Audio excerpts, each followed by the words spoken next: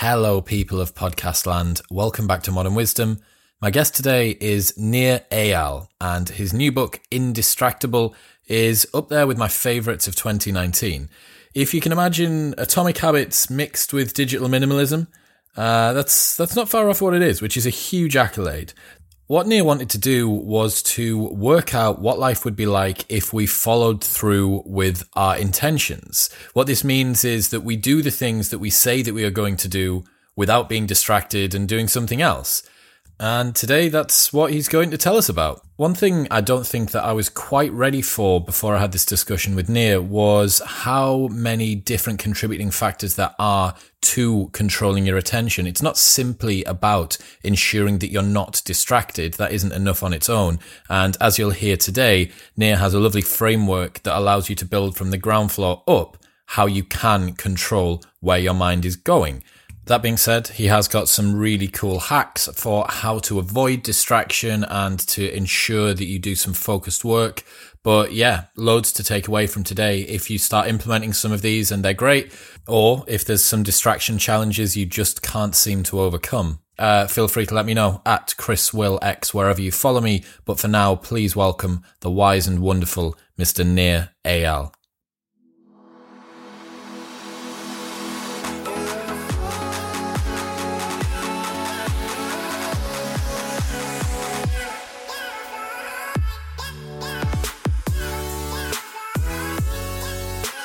I'm joined by Nir Eyal, all the way from the other side of the pond, and we're talking about how to be indistractable today. Nir, welcome to the show. Great to be here, Chris. Thanks so much. We've had a lot of your contemporaries and peers on recently. Tiago Forte, James Clear, Chris Sparks, Laura Vanderkam. So we've been circling around this stuff for a little while. The listeners will be, they'll have their appetites whet for this today. So before we get into too much to do with the book, what do you think life would look like if we followed through with our intentions? Yeah, so that's exactly what I desired to know, is to gain this superpower, if you will, what I call the skill of the century, to follow through with our intentions. I mean, how amazing would your life be if everything you said you would do, you actually did, right? You said you'd go to the gym, you go to the gym. You said you're going to spend time with your friends, you make that time. You said you're going to work on that big project and get that thing done that you've been procrastinating, and you do it. That to me was a skill I wanted. I wanted that skill so badly, and I realized that the problem was not that I didn't know what to do. There isn't, for most people, a knowledge gap. We all basically know, right? If you want to eat healthy, we know that chocolate cake is not as healthy as a healthful salad. If you want to excel at your job, you got to do the work, especially the hard stuff that other people don't want to do. If you want to have great relationships, you have to be fully present with the people you love. We know what to do. The question is, why don't we do it? Why don't we do the things that we know we should? And so that's really the basis of this book called Indistractable, How to Control Your Attention and Choose Your Life, is how to master this exact skill. So what does being indistractable mean? Apart from the fact that I've had to add it to my dictionary so that I can write it down. It keeps on trying to make it indestructible, which also would be good, but isn't the purpose of our discussion today. Well, that was actually the word that I wanted to do a little bit of a play on, is that when you are indistractable, you are indestructible. It is kind of like a superpower. And the good thing about making up a word is that you get to define it any way you want. So being indistractable means you are the kind of person who strives to do what they say they're going to do. You live with personal integrity. You know, so many of us, if we wouldn't dream of lying to our friends, to our loved ones, to our family members, and yet we lie to ourselves all the time, right? We say we're going to do one thing, we don't follow through. And so that's really what being indistractable is all about. It's about breaking that. It's about not lying to yourself. It's about being as honest with yourself as you are with other people by living with personal integrity. There's a cool stat from LinkedIn that you may have seen or you may not that says strategy or strategist appears in the top 10 of all LinkedIn bio descriptions, and executor or execution doesn't even appear in the top 1,000. Yeah. And I think you're totally right. We have a tendency towards talking rather than walking. And we tend to think about the things that we want to do. But obviously it's not always that it's our fault in that, like, we didn't want to do it enough or that we're just lazy. There's a lot of things that get in the way, right? Right. That's right. And so that's why it's so important to understand that it's not a knowledge gap problem. It's an execution problem. And so what I wanted to do was to slough off this narrative that we have these days that technology is doing it to us, that we need to go on some kind of digital detox or 30-day program, and technology is the reason that we can't get anything done. It's ridiculous. You think that if Facebook shut down tomorrow, if Zuckerberg said, you know what, I have enough money, I'm shutting it all down, I've had enough, you think people are going to start reading Chaucer and Shakespeare in their spare time? Of course not. We're going to go back to what people have always done, gossip and look at the news and, all kinds of things that we do to procrastinate and get distracted. And so that is this fundamental truth. I realized we blame these things. We blame the technology. We blame the news. We blame social media. We blame something. And those things play a role, certainly, but those are all proximal causes. They're not the root cause of the problem. What is the root cause? Well, the root cause is the root cause of all human behavior. And so maybe that's a great place to start. If we're going to answer this question of why do we do things against our better interests, which, by the way, that question was posed 2,500 years ago by Socrates and Aristotle. They asked, they called it akrasia, this tendency that we have to do things against our better interests. 2,500 years ago, people were saying how distracting the world is these days. And so the fact that it's not a new problem should give us some comfort to know that this is part of the human condition. And so it turns out that in my 5 years of research, there's a lot of really simple, practical things that we can do to make sure that we can get the best out of these tools when it comes to modern technology without letting them get the best of us. And so the root cause is the root cause of why we do everything. So not only why do we get distracted, but why do we do anything in our life? And it turns out that the cause of motivation to do everything and anything is not what most people think it is. Most people will tell you when you ask them, what's the seat of motivation? Why do we do what we do? Most people will give you some version of carrots and sticks. We call this Freud's pleasure principle, that everything we do is inspired by the pursuit of pleasure and the avoidance of pain. It turns out, though, that neurologically speaking, that is not true. That it's not about the pursuit of pleasure and the avoidance of pain. It turns out everything we do for one reason, and that is the avoidance of discomfort. That all human motivation is driven by a desire to escape pain. Even the pursuit of pleasurable sensations, a state of flow, a good feeling, connection, friendship, all of these good feelings, the pursuit of those things is in fact driven by psychological discomfort, wanting, craving, desire. There's a reason we say love hurts, because neurologically speaking, that's exactly what's going on. So this is really important to understand, because what that means, if all human behavior is driven by a desire to escape discomfort, that means that time management is pain management.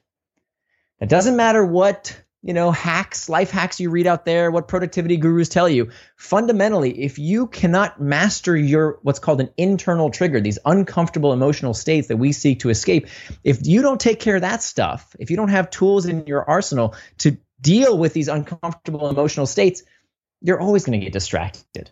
Right? If it's not your phone, it'll be the television, it'll be sports, it'll be the news, it'll be radio. Something is going to distract you in your life unless you address this fundamental reason why we get distracted in the first place, which is that we use distraction as an emotional pacification device.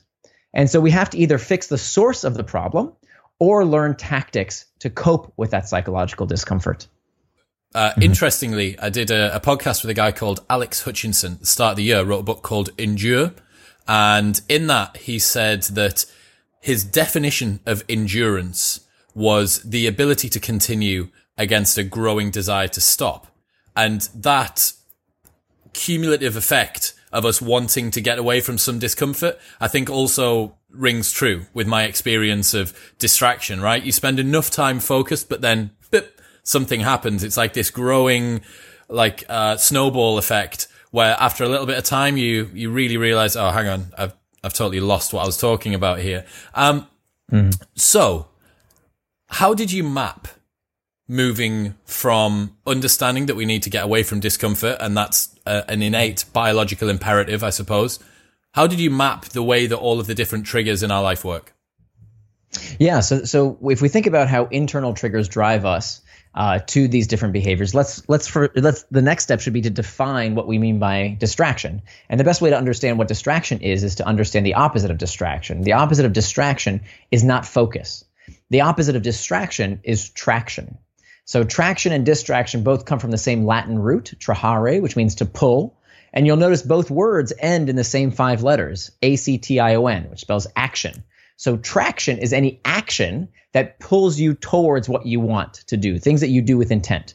The opposite of traction is distraction, any action that pulls you away from what you want to do. So this is really important for a couple of reasons. One, it frees us from, I think, this ridiculous hierarchy that people have, that some behaviors, some pastimes, some actions are somehow morally superior or inferior to other actions. That, me playing Candy Crush or checking social media is somehow morally inferior than watching a football game on TV. It's not. They're both pastimes. There's nothing wrong with them if you do them with intent. And if you don't do them with intent, if you're doing them for emotional pacification to escape your present reality, then they're distractions. So that's one thing, is to free us from this hierarchy. A lot of tech critics will say, oh, social media does this to your brain and this is bad and this is evil.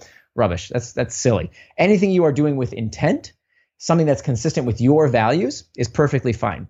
The same rules apply. The second reason this is so important is that distraction tricks us. That how many times have you sat down at your desk? This used to happen to me all the time. And I'd say, okay, I've got that big project I need to work on. I really need to focus. This is something I've been procrastinating. I'm going to sit down. I'm going to crank out that big project right after I check this email, right? Right after I just check this one thing on YouTube or on Facebook or the Slack channel or something that feels worky. It feels productive. I'm checking email. Isn't email something I kind of have to do anyway, right? That's a work type task. Well, that's what I call pseudo work. Because if that's not what you plan to do with your time, it is just as much of a distraction as playing a video game.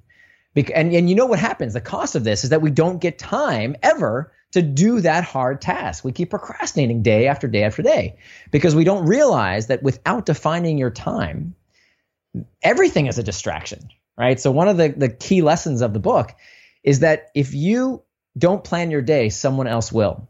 And that you cannot call something a distraction unless you know what it is distracting you from. So we've got traction to one side, we've got distraction to the other, we've got internal triggers prompting us to either traction or distraction. The only other thing that prompts our behavior is what's called an external trigger. So internal triggers are these uncomfortable emotional states that prompt our actions. The other thing that prompts our actions are these external triggers, the pings, dings, rings, all of these things in our environment that prompt us towards either traction or distraction. And now many people think of these things as, your phone, your computer, some kind of technology. Turns out in my research that some of the most common forms of distraction have nothing to do with technology. It's meetings. It's open floor plan offices. It's, your colleagues stopping by for a little gossip and chit chat. Those things can be just as much of a pernicious distraction. So how do you deal with those things? So now that we have these 4 key steps, we can map them out. Step 1 is to master the internal triggers. Step 2 is to make time for traction. Step number 3 is to hack back the external triggers. And the 4th step is to prevent distractions with pacts. One of the things that I was struck by when I was reading the book was I'd always lent so much weight towards external triggers. I wonder if that's representative for most people, but internal triggers, I didn't think. I was like, maybe that's the self-supporting bias a little bit where I'm like, no, I'm fine. The problem's the phone. The problem's the computer. Maybe that's it. I'm not sure. What do you think? Absolutely. I think that's kind of the kindergarten stuff, right? It turns out that 2/3 of Americans with a smartphone never change their notification settings. I mean, that statistic blew me away. Isn't that crazy? Oh my God. Can we really complain? I mean, seriously, even if the problem is to some extent caused by these external triggers, absolutely, that does cause distraction. It does lead you to do things you didn't want to do. Come on, take 10 minutes and change those goddamn notification settings. And I devote one chapter. There's 38 chapters in the book. I devote one chapter to just that, how to hack back your phone. Because look, the phone is designed to hack your behavior. That these products are designed to be engaging. I mean, is that a newsflash to everybody? We all know these companies make money based on selling our attention. So we can hack back. And so one of the things we should do is to hack back clearly these external triggers. So hacking back our feeds, hacking back our devices, hacking back email, all of these things we can hack back the external triggers. And that is important to do. It's also relatively easy to do. I will say out of the 4 steps, the hardest is the internal triggers. The managing and mastering those internal triggers is this icky, sticky truth that a lot of us don't like to face, that we are using these devices as emotional pacifiers. I couldn't agree more. We check these devices, and it's not just tech, right? It's the bottle It's work for some people, right? It's all kinds of things. It can even be exercise. I mean, if I told you, hey, I'm going to start a habit of running, you would say, oh, that's great. Wonderful for you. And then if I said, actually, you know what? I need to get a little vulnerable here. I like to run because my marriage is falling apart. I can't stand my wife. My kids are driving me crazy. And running is the only place I can escape. Well, then you might say, ooh, I don't know if that's such a good idea. It sounds like you maybe want to take care of that stuff at home. Mm-hmm. But then if I told you, actually, I used to drink and that was terrible, but now I don't drink so much anymore. Now I run instead. We say, oh, well, that's great again. So it's not. Everything's relative, eh? Exactly. It's not about the behavior. It's about doing it with intent. There's nothing wrong with enjoying a beer now and again and getting a little buzzed or tipsy. There's nothing wrong with using social media. There's nothing wrong with any of these technologies and tools. And don't let anybody tell you different. As long as it's consistent with your values and you're doing it with intent, go for it. But it's about learning how to use them properly as opposed to using them as emotional pacifiers. Yeah, I think the common criticism, obviously, of smartphones and technology is that the line between intentional use and slippery slope is incredibly quick. And before you know it, you've stumbled down a hole. So why don't we start? Before I want to get onto external triggers because I've got a couple of absolute belters that I'm excited to show you. But first, let's talk about these sort of nebulous, ephemeral, difficult to define internal triggers. What are the roadblocks people are coming up against here? It's obviously uncomfortable situations, but what else? Right. So it's figuring out the sensation that precedes the behavior. So that's the first step to mastering these internal triggers, is reimagining the trigger itself. And so this comes out of acceptance and commitment therapy. By the way, everything in this book, I don't know about you, but I hate it when I read one of these books that are all about personal anecdotes. I took a shower every morning and at 40 degrees and it was great or whatever. And it's not supported by science. So everything in the book is supported by peer-reviewed journals. And one of the research, some of the research that I cite has to do with acceptance and commitment therapy, which is all about reimagining these uncomfortable emotional states and then using them towards traction as opposed to distraction. So one of the most powerful things you can do is to simply become aware of that sensation. And instead of what most people do, what I used to do is to experience it with contempt, right? Many of us the self-talk that we have in our heads is so destructive. We talk to ourselves in a way we would never imagine talking to our friends, right? Telling ourselves we're lazy, we have a short attention span, I have an addictive personality. I used to tell myself all this mythology. And instead, what I do now is, as opposed to contempt, I talk to myself with curiosity. Okay, I'm feeling bored right now. This is difficult. This writing, whatever it is that I'm working on, this is hard right now. And simply noting that sensation, writing it down, and then using various strategies to cope with that discomfort can take us very, very far. That's a very, very important step. Many people that are listening will know the sensation we're talking about, right? You go to the bathroom, you realize you're going to be in the cubicle on your own, your phone comes out. It's a reflex action. Hand goes into the pocket, phone comes out. You stood at the bus stop, you're waiting at the water cooler at work, whatever it might be. That boredom or any other particular emotion leads towards a response. Right. And so this is something I call a liminal moment, and we have to be particularly careful about them. Not that I don't know if it's necessarily the end of the world if you're, commuting on a bus and you check your phone. I think that's totally fine. Again, as long as you're doing it with intent and as long as you have some kind of stopping cues. So if I'm, commuting somewhere and I've got nothing else to do and I want to use my time to check email, that's totally fine. Where I think we have to beware of these liminal moments is when, checking for a little bit between meetings becomes another 30 minutes, 45 minutes at your desk when you plan to do something else. And so this is where the second step, after we've mastered these internal triggers, this is where the second step of making time for traction is so important. Where people go overboard on, checking email for a minute and then it becomes 45 is when they don't have a clear next task on their calendar. So it turns out that the vast majority of people don't keep any sort of calendar. And that's ridiculous. You cannot call something a distraction unless you know what it distracted you from. And so I built this free tool that is very pared down. I'll give you a link for the show notes where you can build your own time box calendar. And this will change your life. Not only do we want to build a time box calendar for our work commitments, we also have to do that for our personal commitments and our relationships in our life, or else we can't live out our values, right? I used to do this all the time. If you ask me, what's important to you? What are your values? I would say, my family, my friends, these things are most important to me, my health. But then if you looked at my calendar, you wouldn't see time for any of those things. And so that's why the second step is to make time for traction. And then I teach you how to synchronize your calendar with various stakeholders in your life. I realize you have to synchronize with your boss. You have to synchronize with your family, with your friends in order to make sure that you can make time for the things that you value. 2 of the guys that work for my company have just come on full time. They started, although they've been working for us for a while, they started today full time. And the first thing, doesn't just happen to be a plug. The first thing I got them to do was to read that blog post that you put on and get them to put a weekly schedule in. So I'm like, look, I want you to tell me what you think your week is supposed to look like. And you're totally right. Especially any professionals or entrepreneurs who are listening, if you do not have a direct line manager that is dictating to you what you should and should not be doing throughout your days and throughout your week, what you end up having is this really sort of fluffy, nebulous, difficult to define work to be done. And there's no defined criteria for success or failure because you don't actually know what you should be doing at each time. If you go back and listen to the episode that I did with Laura Vanderkam, who wrote Off the Clock, exactly the same stuff. Parkinson's law suggests that work will expand to fill the time given for it. And if you do not time box your tasks, that work is just going to keep on steamrolling through all of your day. Right. That's right. I mean, it's pernicious, man. It's dangerous. This time management should be taught at 5 years old.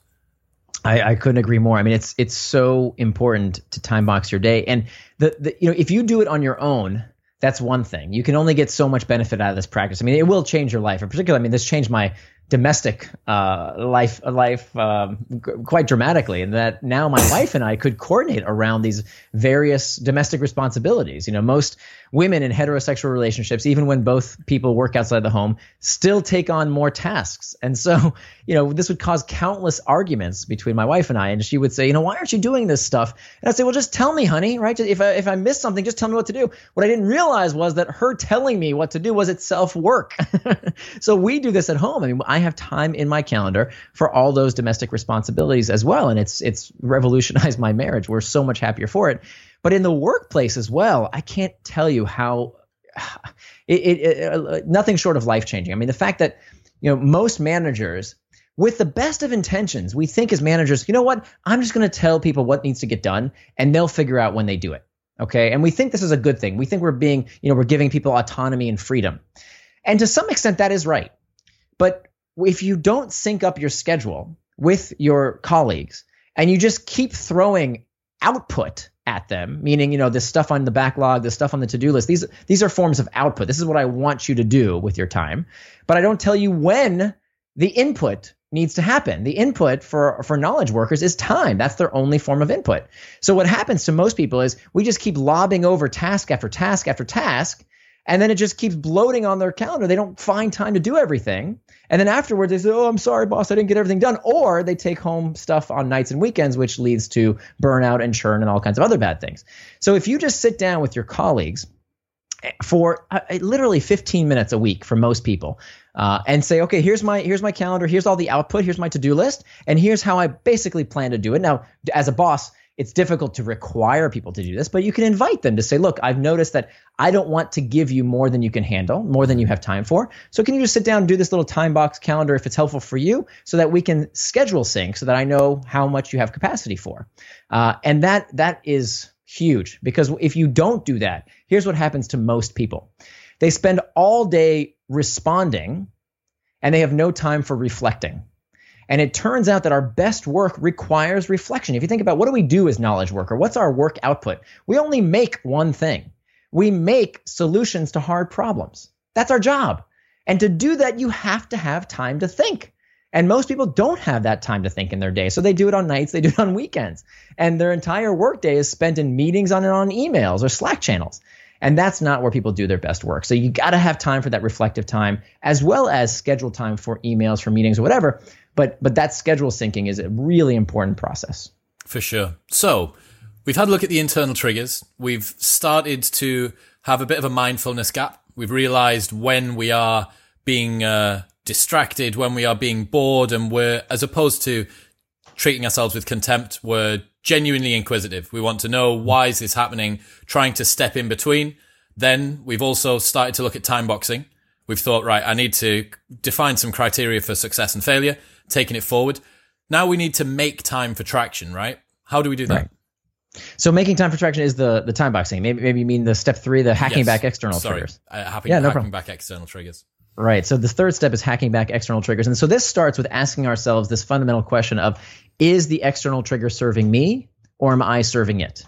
It doesn't make sense to take on this attitude that, oh, all of this technology is bad and all the triggers are evil. No, that's not true. If an external trigger prompts you to do something you intended to do, let's say your phone sends you a notification that says, okay, now it's time to go to the gym. Now it's time for that meeting. Now it's time for that phone call. Great. It's moving you towards traction. If that's what you plan to do with your time on your time box schedule, wonderful.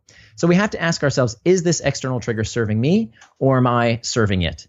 And not only think about in terms of the digital environment, and of course I give you ways, how do you hack back your phone, hack back your computer, hack back email, hack back group chat, but also the physical environment. Open floor plan offices are a tremendous source of distraction for the modern worker. So every copy of Indistractable comes with a cardstock cutout that you pull out of the book, you fold it into thirds, and you put it on your computer monitor, and it says on it, I'm indistractable at the moment, please come back later, so that your colleagues know you're doing focused work right now, please leave me alone. And this is incredibly important because, again, most of us work in these open floor plan offices where people can just interrupt us at any time, and that degrades our work output. And so it's not only about hacking back these digital devices, it's also about hacking back our physical environments as well. I've got a friend and a regular guest of the show, George, who was working at a very trendy social media marketing agency in Manchester. They're incredibly successful. They're fantastic at what they do. But George, similar to myself, he does his best deep work when he's very, very undistracted. And he'd managed to find an unused office room upstairs, which had nothing in it except for a 2 meter by 2 meter Harry Potter jigsaw puzzle, which was half finished. And he was electing to go upstairs and take his laptop upstairs and lock himself in this Harry Potter jigsaw world, just so that he could avoid the open floor plan distraction. There you go. So that's what this screen sign hopes to solve. And many people say, "Oh, I'll put on headphones and people know I'm busy." No, they don't. They think you're watching YouTube videos or listening to a podcast. So make it explicit, right? And what's good about this is that distraction has this secondhand smoke effect. That when a company culture has a norm around constantly interrupting people, that's exactly what happens. People perpetuate that norm. Well, that's what we do here. So by making this statement and saying, look, not all day, but for 45 minutes, an hour, whatever it is that you need in your day to do some focused work, just to think for a little bit, you need to be left alone. That's where you do your best work. And this is the kind of thing that can catch on like wildfire within an office setting. And it's really important. What do you think Cal Newport would have to say about us squeezing out just 45 minutes of deep focused work per day? He'd be walking into that that office with a shotgun, wouldn't he, or a paintball gun at least? Well, it really depends on what kind of work you're doing. I think I love Cal. He blurbed my book. I think he's terrific.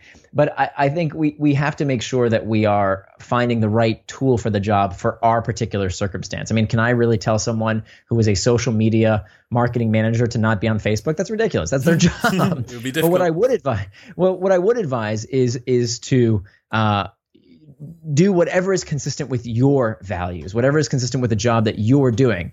I wouldn't even tell people to work fewer hours. If what's consistent with your values, if you want to go be an investment banker or work at a startup, guess what? You're going to have to work a lot of hours, and you need to know that that's the case. I like to say, don't be a forest ranger if you have allergies. You need to find something that's consistent with your values and your temperament.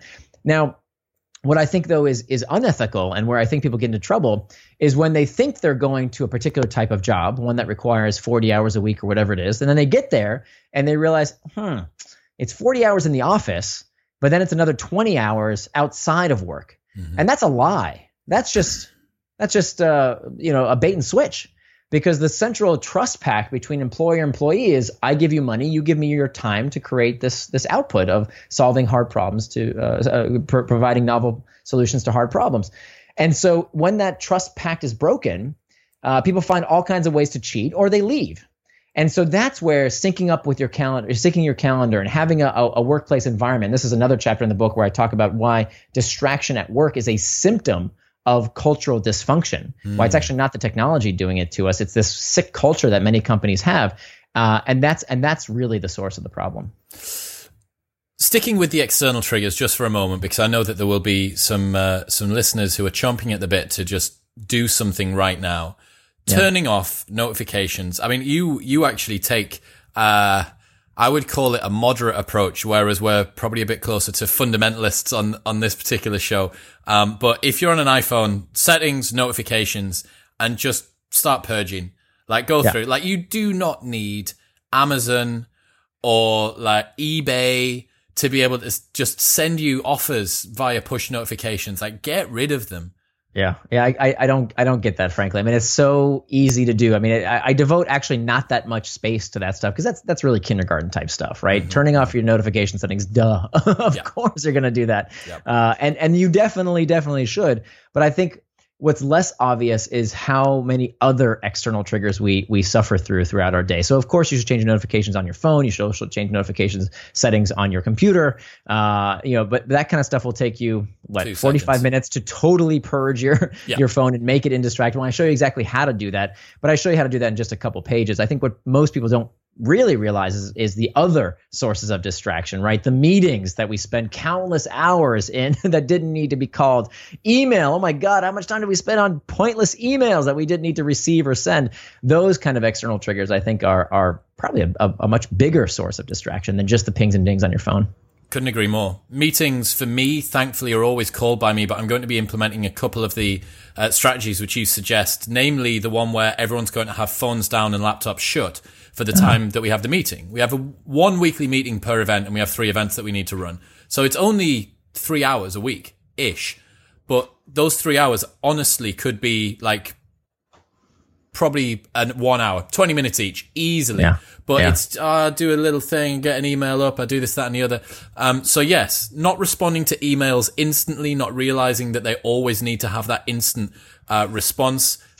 There's also a great addition to this. Tiago Forte's episode, which I did with him, has a lovely breakdown of the 4 steps, or 4 to 5 steps that he says you can do with every email to work at inbox zero as well. I think that's a lovely companion to what you suggest in Indistractable. And yeah, man, the group chat thing, you did a whole chapter on group chats.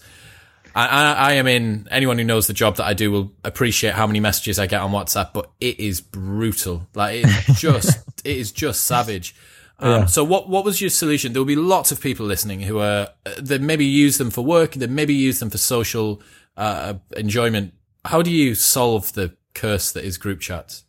Yeah, so it depends if it's social or for work. I think for work life, the solution, this comes from Jason Fried. Jason Fried says to treat group chat like a sauna, right? You wouldn't want to live in a sauna all day. Being in a sauna is very nice and comfortable and warm, but you don't want to sit in a sauna all day long. You get pruny and wrinkly, and that's not fun. So what you want to do is get in and get out.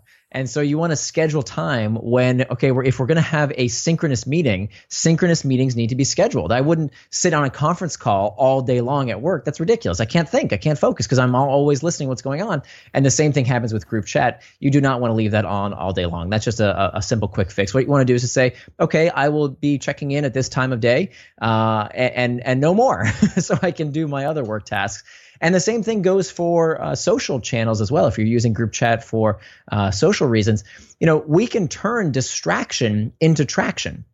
The way you turn a distraction into traction is you make time for it.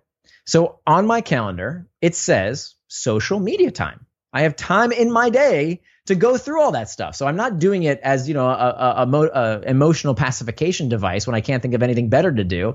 I know, okay, I can get all those messages, no problem. First of all, turn off those little, notifications so they're not constantly pinging and dinging you. But then at the end of the day, you have time in your schedule for exactly that. You'll get to it. Mm-hmm. It's going to be whenever you say you're going to get to it, not based on somebody else's schedule, but based on your schedule.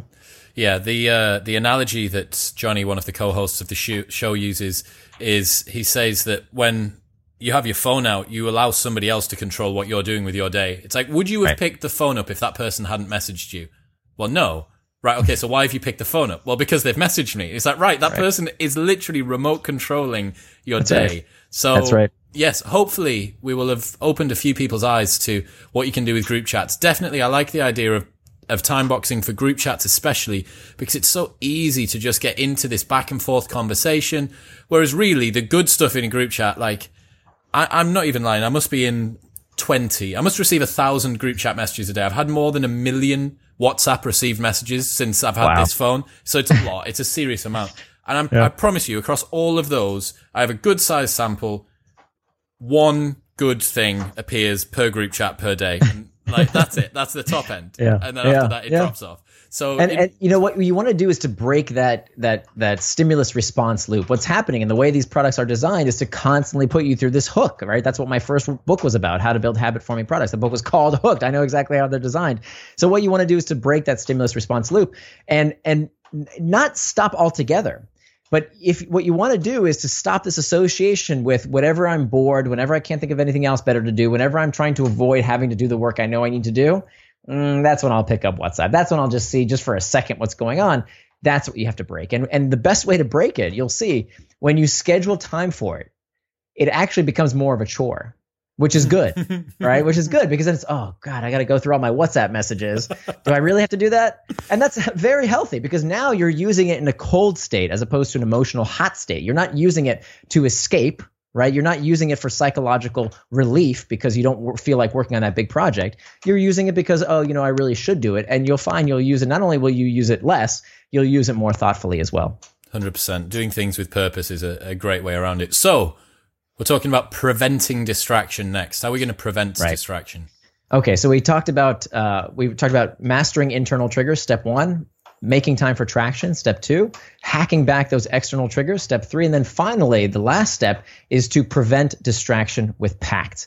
Now, PACT, this is the fourth and final step. You have to do this after you've done the other 3 steps. And many people jump to this step and then it usually backfires for a few reasons.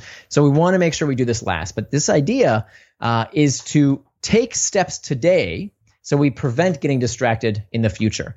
Because one thing that our species does better than any other animal on the face of the earth is to see the future with higher fidelity. One thing, another motto of this book that I want folks to remember is that the antidote to impulsiveness is forethought. Right? So as amazing as these algorithms are, as psychologically manipulative as all of these tech companies build their products to be, there is nothing that they can do as long as we take steps today to prevent getting distracted tomorrow. So the antidote to impulsiveness is forethought. If the chocolate cake is on its way to your mouth, it's too late. You've lost. If the cell phone is next to you when you sleep, that's too late. You're going to lose, right? They design those products to be engaging. So you have to take steps now with forethought to prevent being impulsive and doing something you don't want to do later. So how do you do this? Well, there are 3 types of pacts.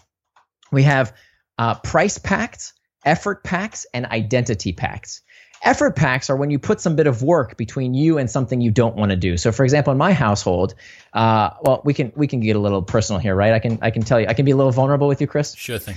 So I've been married for almost 20 years, and a few years ago, my sex life was really suffering because every night my wife and I were going to bed, and we were fondling our phones and our iPads and our devices as opposed to being intimate. And so we decided we had to do something about this. And so we went to the hardware store and we bought a $5 outlet timer. And this I wasn't sure what you were going to sorry, Nia. I really wasn't sure what you were going to say you got from the outlet store there, mate. I was So it's nowhere near as exciting as you thought it would be. Great. It's basically this outlet timer turns on and off whatever you plug into it. Yep. And so what do we plug into it? Our computer monitors and our router. So every night at 10 p.m., the internet router shuts off. And so that's a form of an effort pact. Now, I could go behind my desk and unplug and replug it in, but it's a bit of work to remind me, wait a minute, is this really what you want to do right now? And so that would be an example of an effort pact. A price pact is when we have some kind of cost to getting distracted. So, for example, I used to be clinically obese. I no longer am. You look fantastic, man. For the people that are just listening, Nia, you look very trim, man. You got the Indistractable T-shirt. You're looking jacked.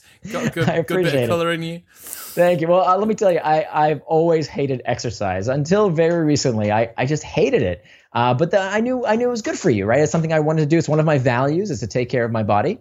And so I wanted to find a way to put that in my day. That would be part of being consistent consistent with my values. And so what did I do? This is called the burn or burn technique. And for some people listening, it's going to sound absolutely crazy, but let me tell you how effective it is. The idea is that every morning I wake up, I go into my closet to get dressed, and the first thing I see is a calendar. And on today's date, every day, is taped a crisp $100 bill. And above this calendar on a shelf is a lighter. So every day I have a choice to make. I can either burn the $100 bill, or I can go burn some calories by going to the gym, going on a run, doing some kind of physical activity. Okay? Now, I've done this for the past 3.5 years, and I have never had to burn the $100 bill, right? Because I put a cost, it's a price pact I've made with myself that I have to burn that money or go burn some calories. So when push comes to shove, I say, okay, fine, I'll take a quick walk. I'll do 30 push-ups. I'll do something so that I don't have to burn that $100 bill. And there's other forms of price pacts I talk about in the book, several others you can demonstrate. And then the last type of pre-commitment is called an identity pact. An identity pact says that we are much more likely to stay consistent with an identity, with a self-image.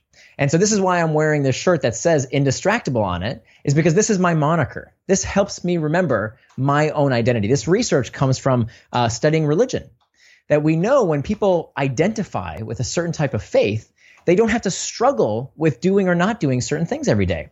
An observant Muslim doesn't say to themselves, I wonder if I'll have a beer today. No, because a devout Muslim doesn't drink alcohol. It's just part of who they are. A vegetarian doesn't say to themselves, I wonder if I'll have that hamburger right now. No, it's just something they don't do. It's part of their identity. So if it can become something you don't do versus something you can't do, and that language, just those simple 2 words, can have a profound impact on sticking with our goals. So the new moniker becomes I am indistractable. So you see the reason I don't answer emails right away? I'm indistractable. You see the reason I use this screen sign that tells people I'm busy right now? I'm indistractable. These techniques, they're not so crazy. They're not so different. And we can explain them to people based on our identity. And that actually helps us stay consistent with what we want to do. James Clear, in the episode I did with him earlier this year, uses the same study, I think, in Atomic Habits. And what he talks about is how many times do you need to kick a football to become a footballer? It would be soccer player, I guess, for you guys. But how many times do you need to kick the football to become a footballer? He says, well, if you kick a football once, are you a footballer? Probably not. If you do it like 100 times, still probably not. If you play every weekend for a year, yeah, you probably are. And chasing after that identity actually allows you to ensure that the actions you are doing now are in alignment with the goal or the end result that you want to be in the future. So Nir saying, I am the sort of person who always goes for a run. I am a runner. I am an exerciser. I am a fit person. I am someone who maybe doesn't like fitness, but does fitness. Who values it. Right. Yeah. Exactly. Right. The person I am is defined by this trait. And the good news is that we can call ourselves indistractable right now, right? Whether you read the book or don't read the book or implement these techniques, all of them, some of them, doesn't matter. You can call yourself indistractable. And it's nice because not only does it reinforce your identity, it helps provide a reason, it's speaking to others about why you're a little bit different. And remember, being a little different, if you want to have the kind of life that other people don't have, you have to do things that other people don't do. So being different is a good thing, right? And so we want to define ourselves by the person we want to become. And why wouldn't you want to become indistractable? I think all of us strive to do what we say we're going to do, to live with personal integrity. And so that's why the book is titled Indistractable. And that's why I want to create this new moniker around this identity. Couldn't agree more. I tweeted last night a tweet that said, extraordinary workloads equal extraordinary results. Ordinary workloads equal ordinary results. And it's just the same, man. Like if you want to be able to achieve things that other people aren't, you have to be willing to do things that other people aren't. And you know, if it means that I got to put a sign on the top of my laptop and people think, why have you got that bit of card up there or whatever it might be. So before this is the hack, right? We have to, if we don't do this kind of stuff, we know what the result is. We'll be constantly pulled from one thing to the next. I mean, there really is a bifurcation of people out there. One group of people is going to let their attention, their lives be controlled by others, and another group of people is going to stand up and say, nope, I want to control my attention. I want to control my life. I am indistractable. Man, I love it. So before we finish up, you mentioned, and I thought this was really interesting actually, the first sort of half to 3/4 of the book was stuff that I'd kind of expected, but then you actually went on to talking about indistractable relationships, and I thought that a very different angle to what I would have usually read in this sort of a book. Can you briefly just explain to us about what an indistractable relationship looks like? Yeah, so it has to do with the domain of our friendships, our family, and so this is I talked a little bit about this, how to be an indistractable lover, with my wife, about how we use the model of these 4 steps in our relationship to make sure we had time for each other, and then when it comes to spending time with our friends, we know that there is a crisis of loneliness.